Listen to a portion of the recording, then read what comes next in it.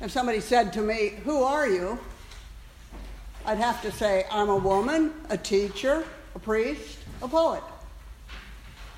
So as I read over the lessons you just heard, and I prepared to preach on this holy night, I found that I had much to reflect on, much to rejoice in, and much to identify with. Sometimes these familiar readings seem to depict such ancient, almost magical events that they're hard to identify with. Yet this past week, as I read them again, I found my own life put out before me. So let me presume that you also could hear with your own life in mind the close relevance of these scriptures. There are, as most of you know, two versions of the creation story in Genesis. And the first one, which we heard tonight, is a poem. We hear the repeated refrains of, "And God said, let there be," and "God saw that it was good." And there was evening, there was morning, the first day, the second day, the third day. And this passage traces with amazing accuracy the creation of the planet. First, there is light. That must have been the Big Bang. Then substance, form, water. Then living things, beginning in the sea. And unlike the perhaps more well-known version of the story, after the creatures, God creates not a man who names the animal and then needs a partner and gives up his rib to get one. In this first of the creation stories, both man and woman are created in God's image. That's what some of us have been trying to explain ever since.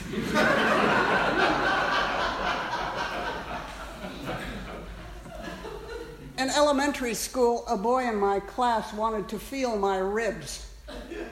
He was sure that I had one more than he did, since men had given up a rib to form women. I declined to participate in his theological research.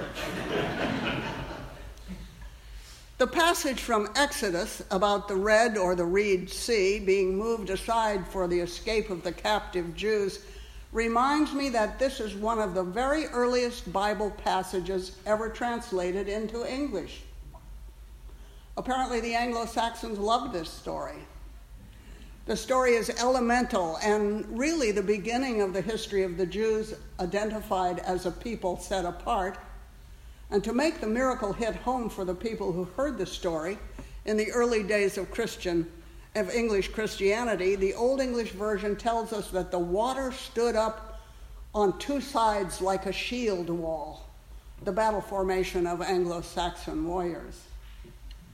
And then the Isaiah passage is a poem and would have been chanted in its original presentation. It reinforces the power and goodness of God who promises his people favor and plenty and reminds them that they are chosen and that God, though living realms apart from the people of Israel, will be with them and keep them alive and free, just as it tells us. Now, the dry bones story has for years bothered me. It seemed so obscurely bizarre that I wondered why it appeared as part of the Easter story. But on hearing it again and again, I began to recognize it as an episode of extravagant imagery. It becomes like a medieval mystery play, visual, clacking, theatrical in its method of offering a metaphor of new life and resurrection. And what could be more impressive, demonstrate more impressively the reality of resurrection and the reassembling of bones into life. Then in the letter to Rome, we're reminded that we've been buried with Christ and now walk in newness of life. Our dry bones are alive again through baptism. I didn't write this down, but I was thinking about it as we heard that passage about the dry bones and baptism, and how baptism now in the letter to Rome becomes the focus not only of our service tonight. When I was a senior in college and had just begun going to the Episcopal Church, I decided to join the Episcopal Church, and so I started going to confirmation classes. There were about 12 people in the class. And we filled out a form the night before the bishop was to arrive. And when it came to the line that says date and place of baptism, I went up to Father Kelly and I said, "I've never been baptized." Well, it threw the class into chaos. "Well, we must fix that," he said. So we all trooped out, went into the dark church. He went into the sacristy. I now know it's called the sacristy. And went over to the font where there was handily already water poured in. I knelt down beside the font, which was up in a corner of St. Mark's Church in Berkeley. And I was baptized. And the witnesses were the rest of my confirmation class. I still get an email from one of those witnesses on the anniversary of my baptism and of my confirmation. But I digress. Finally, in this gospel incident of the discovery of the empty tomb, it encourages me and emboldens me to be present here with you and to realize that now, after all these centuries, we finally reached this night when you can all believe it when a woman reports that the tomb where Jesus was laid is empty. I rehearse this realizing that most of us have heard all this before.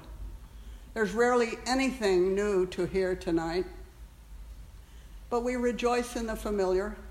We're comforted by knowing and knowing again. Jesus has been crucified. We sat with him in the garden, knowing that we may be poor substitutes for the original followers who could not remain awake. We've watched and heard his trial, felt the anguish of Peter, fearful enough to deny that he was a follower, just as we may on occasion react to questions about our own church going. We've returned in the darkness of fear and rejection to tonight's new light. And as the news of our salvation spread about Jerusalem and Emmaus, and then to Rome and Canterbury and Los Gatos, we can rejoice. We sing and our bells ring, and the good news is ours to spread again. God made us in his own image. It does not mean that we are gods.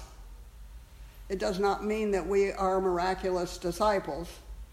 But it does mean that we have the capacity to love and care for creation, that we have an obligation to be the people who exemplify the goodness of creation. God saw that it was good, and we are part of that story tonight. Jesus came that we might have life and have it more abundantly, and we are here to help others have life more abundantly. We are creatures of God. We have fled captivity.